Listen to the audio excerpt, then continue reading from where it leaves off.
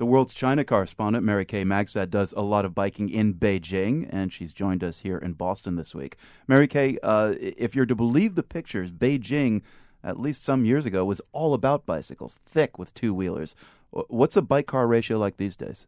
Well, let me start with the first time I was in Beijing in 1989, and I got on a bike, and I was in the middle of this sea of hundreds of bicycles. And, it was a little daunting, actually, because you think, oh, my goodness, people are so close to each other, there are going to be accidents. How do you maneuver? But it was kind of like a ballet. Everyone knew how to maneuver around everyone else, and it was all very graceful, and everyone was hyper aware of everyone else who was around them. These days, there are hardly any bicycles in the bike lanes because it's become the done thing. If you have the money, you get a car. And if you don't have the money to get a car, you at least get an electric moped, which make almost no noise. So when they're rushing up behind you when you're in the bike lane, it's very unnerving. Oh, what was that? Exactly. And they go twice as fast as bicycles. So you still have to be hyper aware, but in a different way, because cars will try to take over your bike lane coming from both directions. Some will be going the wrong way in your bike lane, like directly toward you. So you just have to sort of maneuver around obstacle courses. But you did say there are bike lanes, so that's kind of a sign of something, progress. Well, there are bike lanes. There have been bike lanes in China for as long as I've been going into China, so since 1989 and before. Big bike lanes. I mean, bike lanes that could fit, like 2 lanes of traffic, of cars, because there were so many bikes. You needed to have that much space for the bikes to flow. When I first visited China, there were hardly any cars on the street. So you had these big empty lanes where the cars were supposed to be, and then the bicycle lanes were completely full. Now it's the opposite.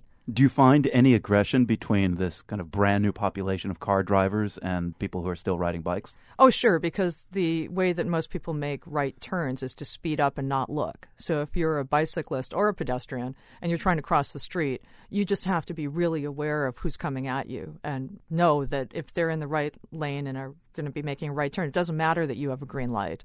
What matters is you want to survive to get across the street. For you and for most of the Chinese bicyclists you see, helmet or no helmet? Never a helmet. Not you, no Chinese, nobody? No one wears a helmet. Bicycle traffic moves fairly slowly in Beijing. It's not like anyone's going 30 miles an hour. You're going 10. Yeah, but you can still fall down at 10 miles an hour, break your head open. There are accidents where, people get hit by cars and so forth, but generally, as long as you're kind of aware of your surroundings and not taking undue risks and cutting across traffic, you don't see a lot of that happening. Now, you indicated that if you're upwardly mobile, the second you've got the money, you get a car, you leave your bike. But, who really is riding the bikes these days? In Holland, you find, bankers in, Armani suits riding their bikes to work. Is that the case in China? So foreigners are riding bikes. Workers are riding bikes, ones who can't afford the cars.